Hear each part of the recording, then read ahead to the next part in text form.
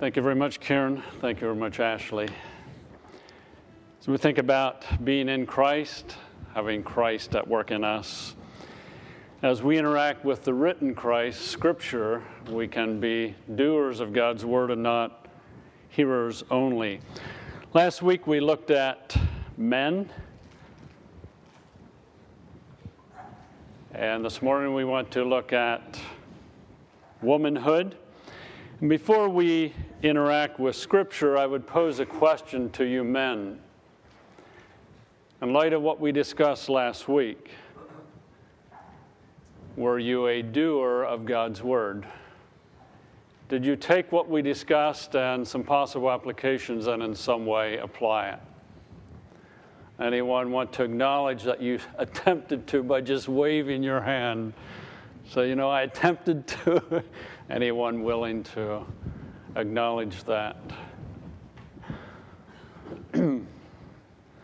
Okay, I see a couple of hands, going. Again, encouraging you to not merely hear, but to do God's Word. This morning we want to deal with what is womanhood.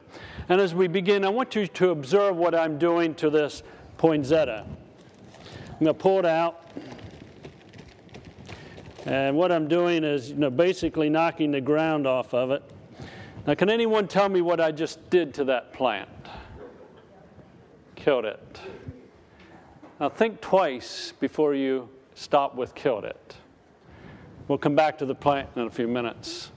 Here I have a piece of 8.5 by 11 white paper. Now, I'm going to do something to this white paper. I want you to tell me what I'm doing to it.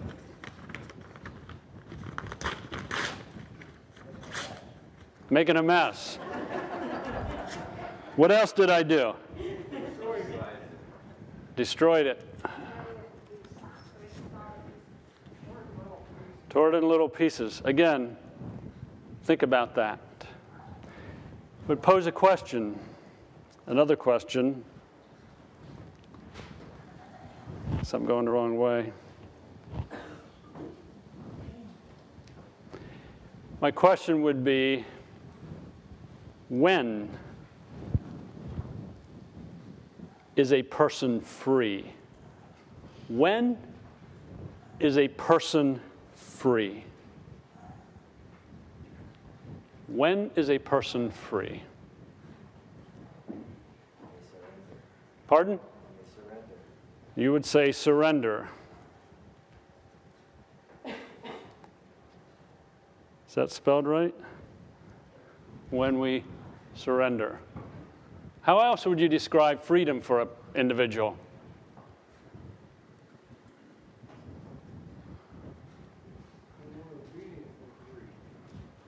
Obedient.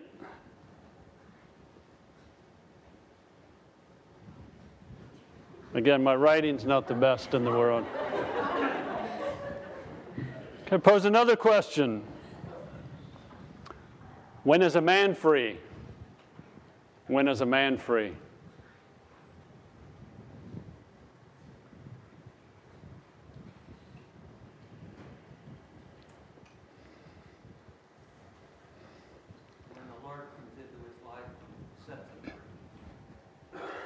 Okay, Lord and life.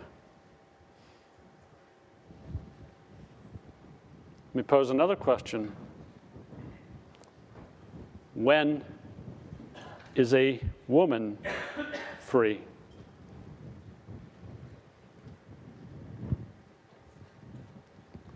When is a woman free?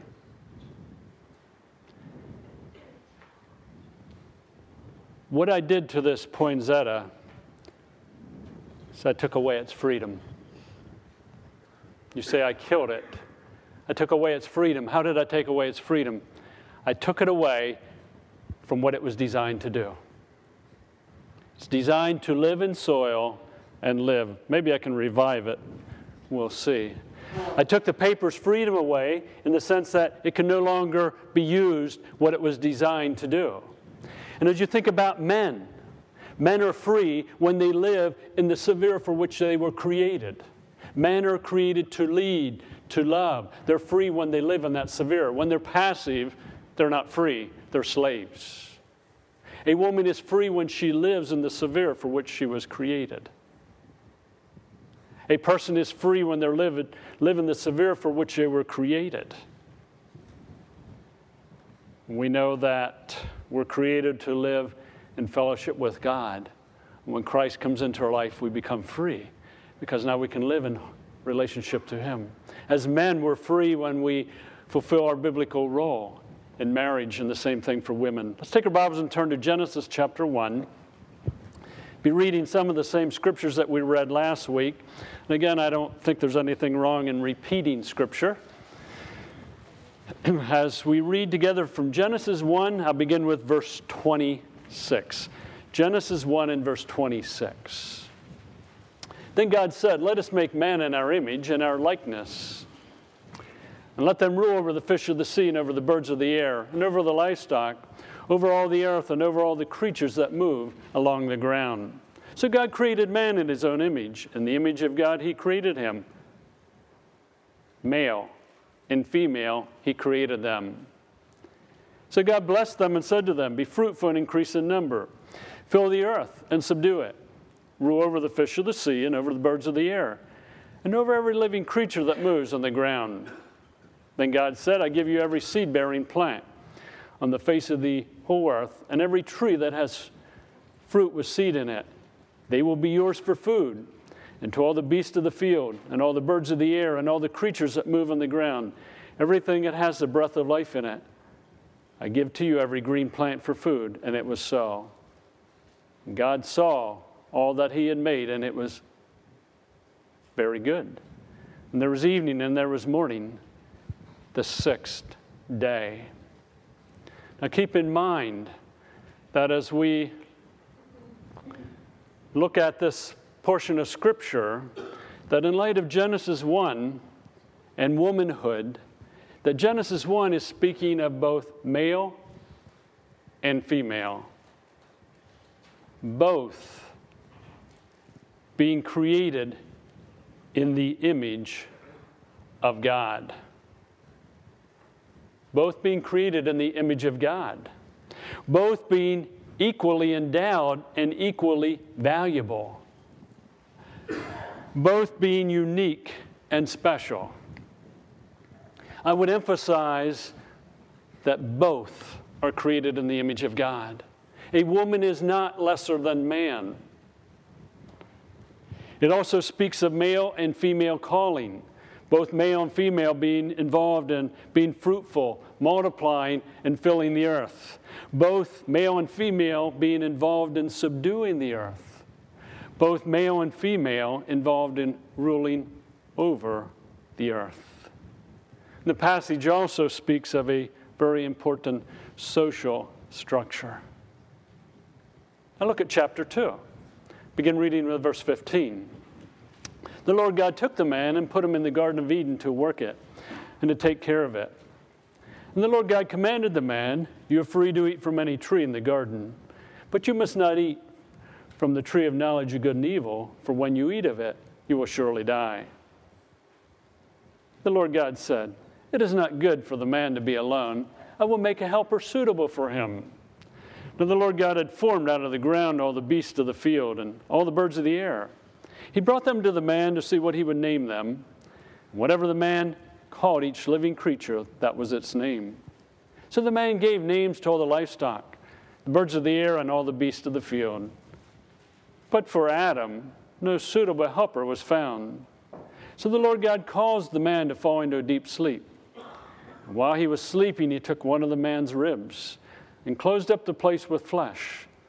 Then the Lord God made a woman from the rib He had taken out of the man, and He brought her to the man. The man said, "This is now bone of my bones and flesh of my flesh. She shall be called woman, for she was taken out of man. For this reason a man will leave his father and mother, and be united to his wife, and they will become one flesh." The man and his wife were both naked, and they felt no shame. Just notice a couple things from the text. Eve was created second. I didn't say inferior or anything else. I just said second. Notice that Eve is given her role. Second, she is to be a suitable helper. In verse 18, it is not good for the man to be alone. I will make a helper suitable for him. The middle of verse 20, but for Adam no suitable helper was found. Notice also that Adam names Eve. In verse 23, she shall be called woman. He's fulfilling his role. Naming involves leadership and so on. Now notice in chapter 3, now the serpent was more crafty than any of the wild animals the Lord God had made. He said to the woman, did God really say you must not eat from any tree in the garden? The woman said to the serpent, we may eat fruit from the trees in the garden, but God did say, you must not eat fruit from the tree that is in the middle of the garden, and you must not touch it, or you will die. You will not surely die, the serpent said to the woman. For God knows that when you eat of it, your eyes will be open, and you will be like God, knowing good and evil. When the woman saw that the fruit of the tree was good for food, and pleasing to the eye, and also desirable for gaining wisdom, she took some and ate it. She also gave some to her husband who was with her, and he ate it. Then the eyes of both of them were opened, and they realized they were naked. So they sewed fig leaves together and made coverings for themselves. God created Eve. God created the woman to be a helper to Adam. Notice in verse 1 that the tempter came to the woman. A reversal, if you please, of God's order, God's design. God spoke to Adam, but the serpent came to Eve, or the woman. The tempter came to the woman. Notice that Eve takes the lead. The woman said to the serpent, you may eat from the trees in the garden, and so on.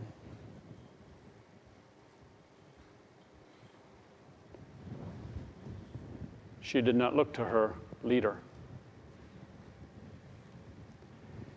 Notice that Eve takes Adam's responsibility, in essence, rejecting her role as helper. The woman said to the serpent, we may eat from the trees in the garden, and so on. She is to be a helper to the man, not the leader. And notice that Eve is deceived. That is clearly stated in the New Testament. Now I want you to notice that in the text, the deception on the part of Eve comes as a result of stepping out of her role as a helper.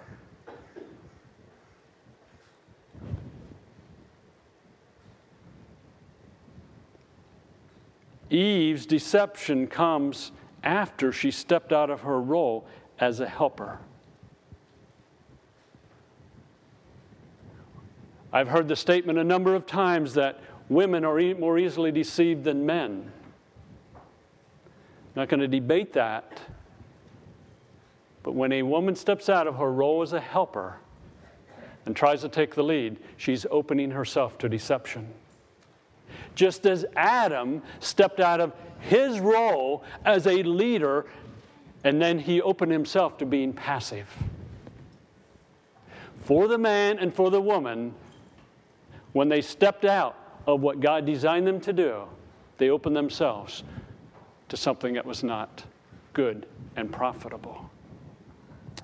Notice also that Eve does accept her choice or her decision to be deceived in verse 13.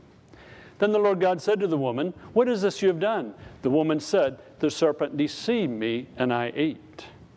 She does say, I was deceived, but she doesn't say, I stepped out of my role as a helper. Eve's curse is based upon her usurping God's created order. And verse 16, to the woman he said, I will greatly increase your pains in childbearing. With pain you will give birth to children. Your desire will be for your husband, and he will rule over you. She was to be instrumental in giving birth, but now there's increased pain in childbearing. I've never been through that. My wife would communicate that it's not always a pleasant experience, if ever. Part of the curse. Your desire will be for your husband, and he will rule over you. She stepped out of a role, and there was a consequence, just as Adam stepped out of a role, and there was a consequence. Eve's deception unleashes the destructive curse of abuse by women.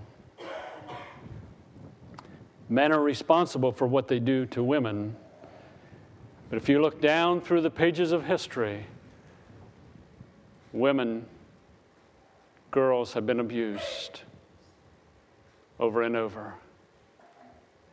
And as I said last week, I could ask for a show of hands. How many of you have not been touched in some way by a woman or a girl being abused in some manner? And probably very, very few hands would go up, because most of us have been touched in some way. It goes back to Genesis chapter 3. Notice that Eve is renamed by Adam, a continuing sign of being a helper even after the fall. In Genesis 3 and verse 20, Adam named his wife Eve because she would become the mother of all living.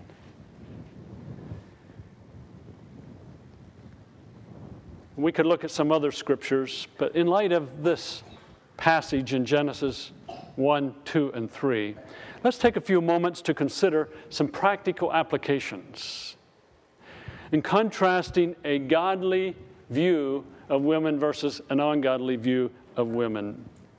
God designed a woman to be a helper. That's when a woman is free.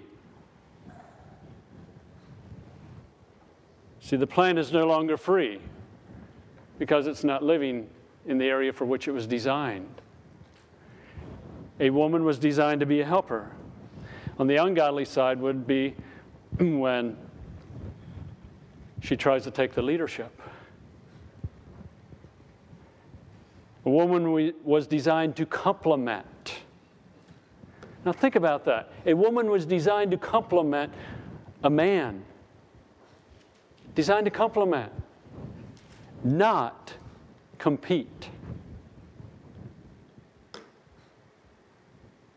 See, a husband and wife, a man and a woman, are to complement one another. They're not to compete with one another.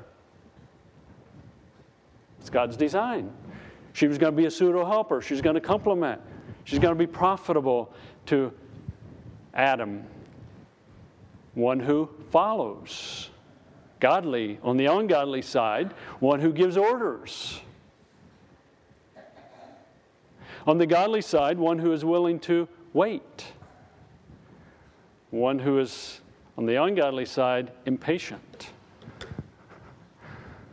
Ladies, how many of you have ever got impatient with a man who is just seeming to take forever to act? I see some nonverbal and I see some raised hands. You ladies just never learn that the men always are on time. I say that jokingly, please. You know, waiting versus impatient. A woman was designed to be a helper, thus helping him think, to help him feel, and so on. That's the way she was designed. Guys, don't make decisions on your own. Bring your helper into play. That's why God gave her. You're responsible. You're to lead. You're to make sure the decision is made. But bring your helper into play. On the lighter side, I was up to see Amy in General Hospital, a few days back. And I could tell Karen just kind of looking at me, and I thought, what's going on here? I said to Karen, do I look okay? She said, you'll pass. I said, now my wife said the tie would pull it together. And she said, that's true. And the reason I even mentioned that to her is because years ago when Dan was in John Hines in rehab after his brain bleed and so on, I went to visit Dan, and Ruth Ann was down with her dad, I think, at the time. And Karen said to me, Pastor, that's the third day that you've been here that you have the same outfit on. I said, I know, Karen. Ruth Ann's not here. It's the only thing I can remember that goes together.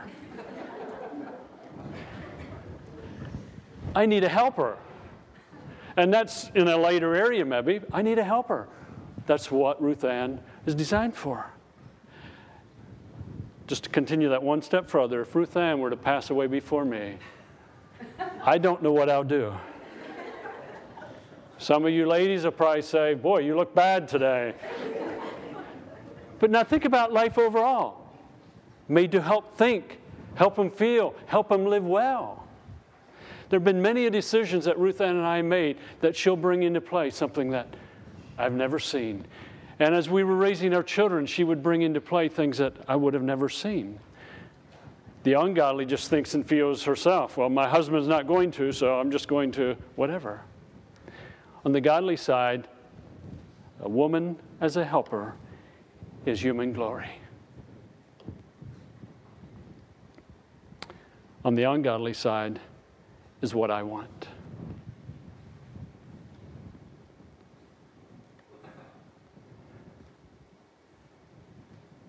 Our world talks about leader, follower, and saying leader is better than follower. Scripture in no way addresses that because it's not even a valid question. Who's more important, the leader or follower? It's not a valid question. Both are essential for the image of God to be communicated, for the image of God to be lived out. So sometimes questions come up in our world today that are not even relevant. Now think about the ungodly versus the godly as it relates to living. If you raise children, if you're in the process of raising children, this whole issue of leadership and helper comes out very, very strongly. Dad's just letting the kids do whatever, and mom's are not going to do anything. And finally she says, Dan, aren't you going to do anything? Oh, they're fine. A little bit later, you get the evil eyeball or whatever you want to call it. And, Dan, aren't you going to do anything? In my time. See, that can be a real conflict. Playing out God's roles. How about decisions? Oh, we got to make this decision. What are you going to do? Dan? I don't know. We'll decide. We'll get there in time. Again, can be real difficult.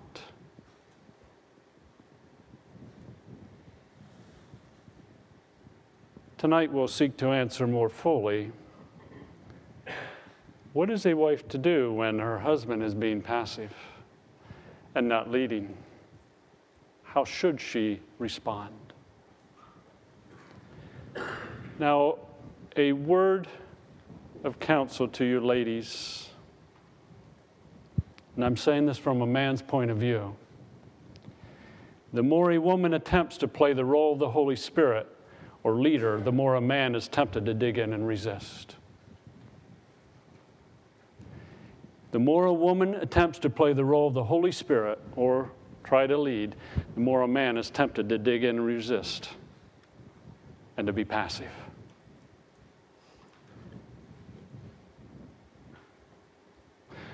Over the years, Ruth Ann said some things to me, and I mentally would say, go ahead, but I'm not going to.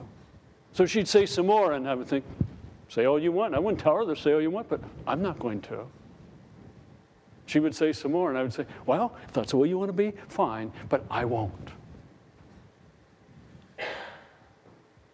I'm saying that from a man's point of view. Ladies, when you try to make a man lead and act, most of the time we just dig in and say no, even though we never say it. See, fear. Women battle with fear, according to 1 Timothy chapter 3.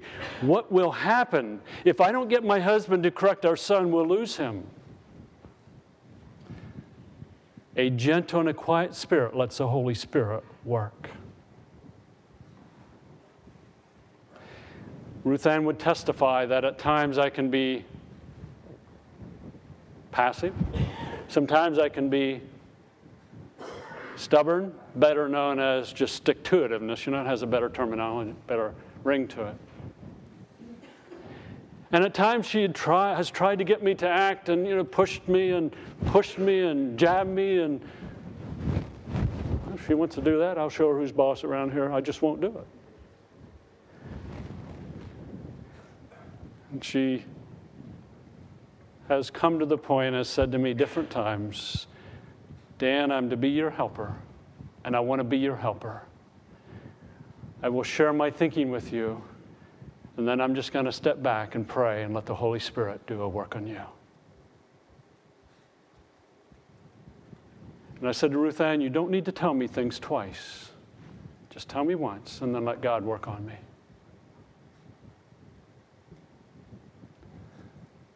She's got her way more than she thought she ever would. Not that she's doing it, but letting the Spirit work. A gentle and a quiet spirit. Ladies, if you want a passive husband who does not lead with wisdom, then step out and live on the right-hand side rather than the left-hand side.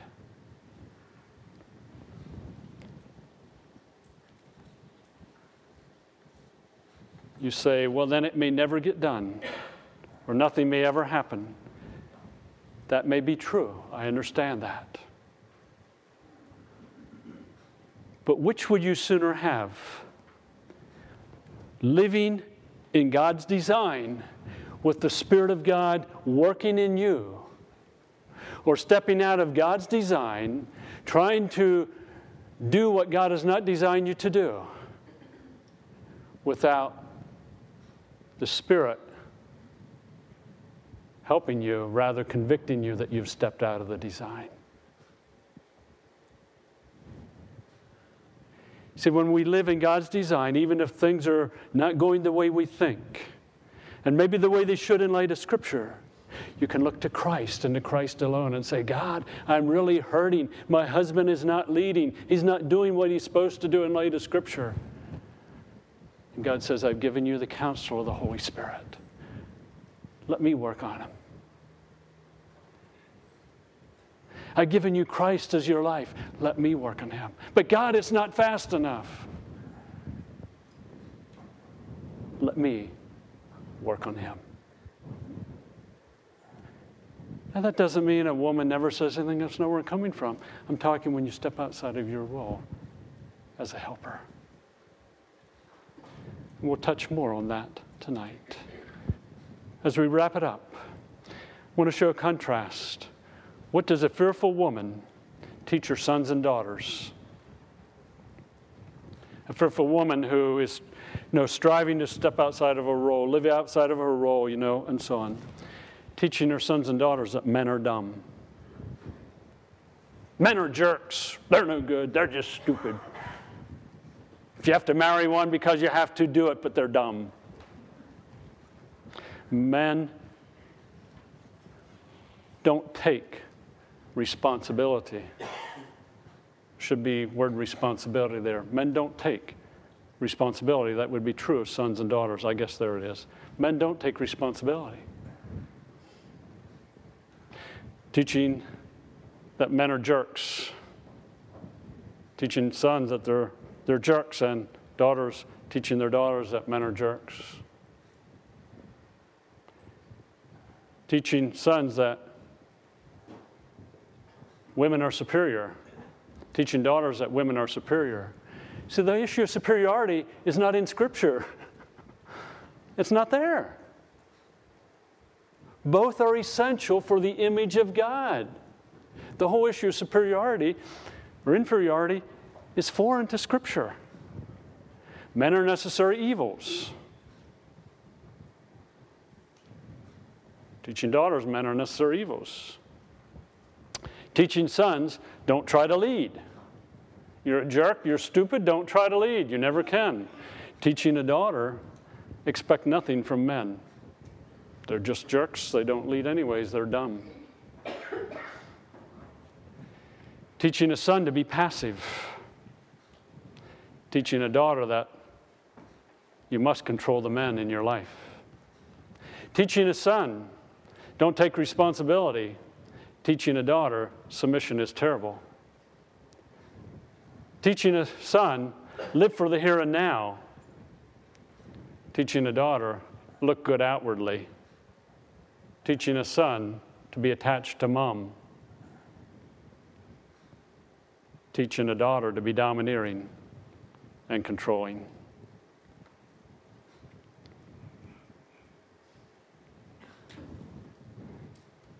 Say, Pastor, where'd you come up with all of them? Observing Scripture and observing life.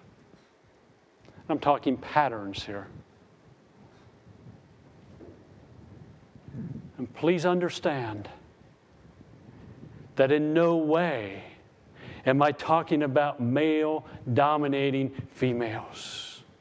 No way am I talking about males controlling females. I'm talking about a man, males and females living out the image of God.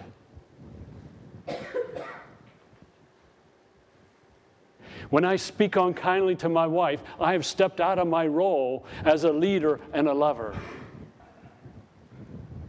And when she says, Dan, we will, she has stepped out of her role as a helper, as a companion. So much of what we are bombarded with comes from living in our broken world.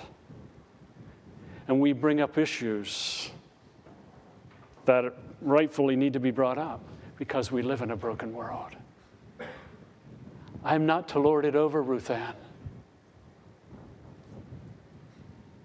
To love her as Christ loved the church. I'm not to dictate to her. I'm to lead her. She's not to try to control me. She's to be a helper. She's not to try to cram something down my throat. She's to be a companion. And as the male and female fulfill their roles, they picture the image of God.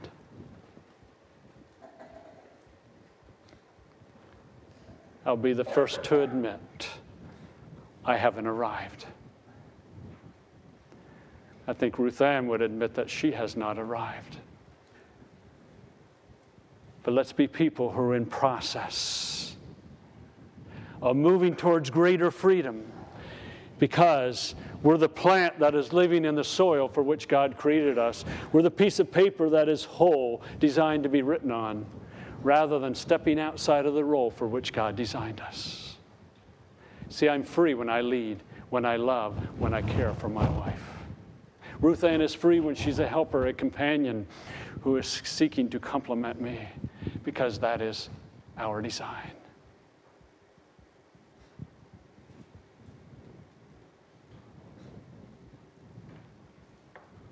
If you were to read, and I think Ruth Ann would be the same, my confessions or Ruth Ann's confessions to the Lord over the years that we have written out in our journals,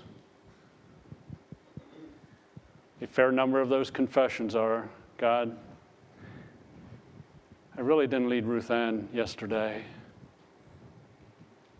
I didn't love her like I should have. And here's what my thinking was, God. I want to have a changing heart.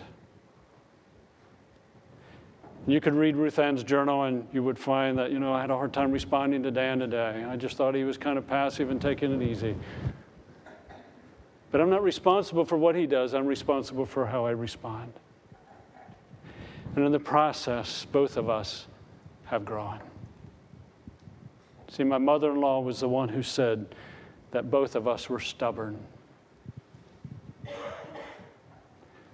I was never stubborn. I just had a lot of stick-to-itiveness. No, I was stubborn. Ruth Ann was stubborn. She said, "You're both so stubborn, you'll never make it." And you know what we said? We'll show her. We'll be so stubborn to show her that we will make it. But God has dealt with her stubbornness. God has dealt with my stubbornness. So I think I've progressed in being a responsible, loving leader. I said progressed. I didn't say arrived. And Ruth Ann has grown and matured in being a helper, a companion who complements me. We're in process as humans. And if you're single, you're younger, you can pray for men and women, particularly in the context of marriage, that they would be able to fulfill the role for which God designed them. If you're a young lady, I would encourage you to be building into your life the qualities that tie in with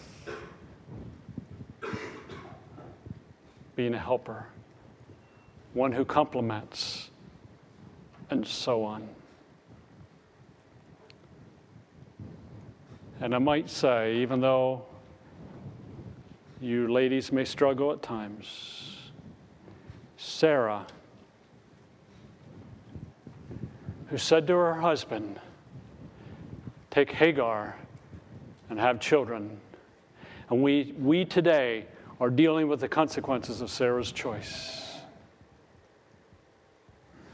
Adam was responsible for what he did, but Sarah is held up as a model in 1 Peter chapter 3 of one who should be followed in terms of a gentle and quiet spirit. My point being, we struggle, we may blow it, but God's grace goes far beyond our blowing it.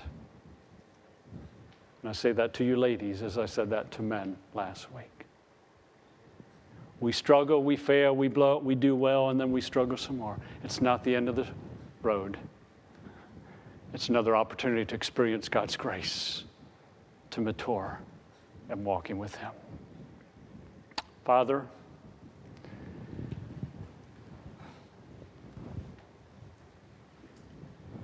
I pray for the ladies, girls represented this morning, that you would encourage them. May they grasp in a growing manner your design, what true freedom is for them, what it means to live out the image of God in their lives. Encourage them, Father. May they understand your power that is at work in them and how you want to help them live out your image, your design for them. May they not become discouraged in well-doing, but find encouragement in Christ. And Father, whether it be men or women, boys or girls, help us as a body of believers here to humbly surrender to Christ day by day as we together reflect the image of God in our relationships. For it's in Christ's name I pray. Amen.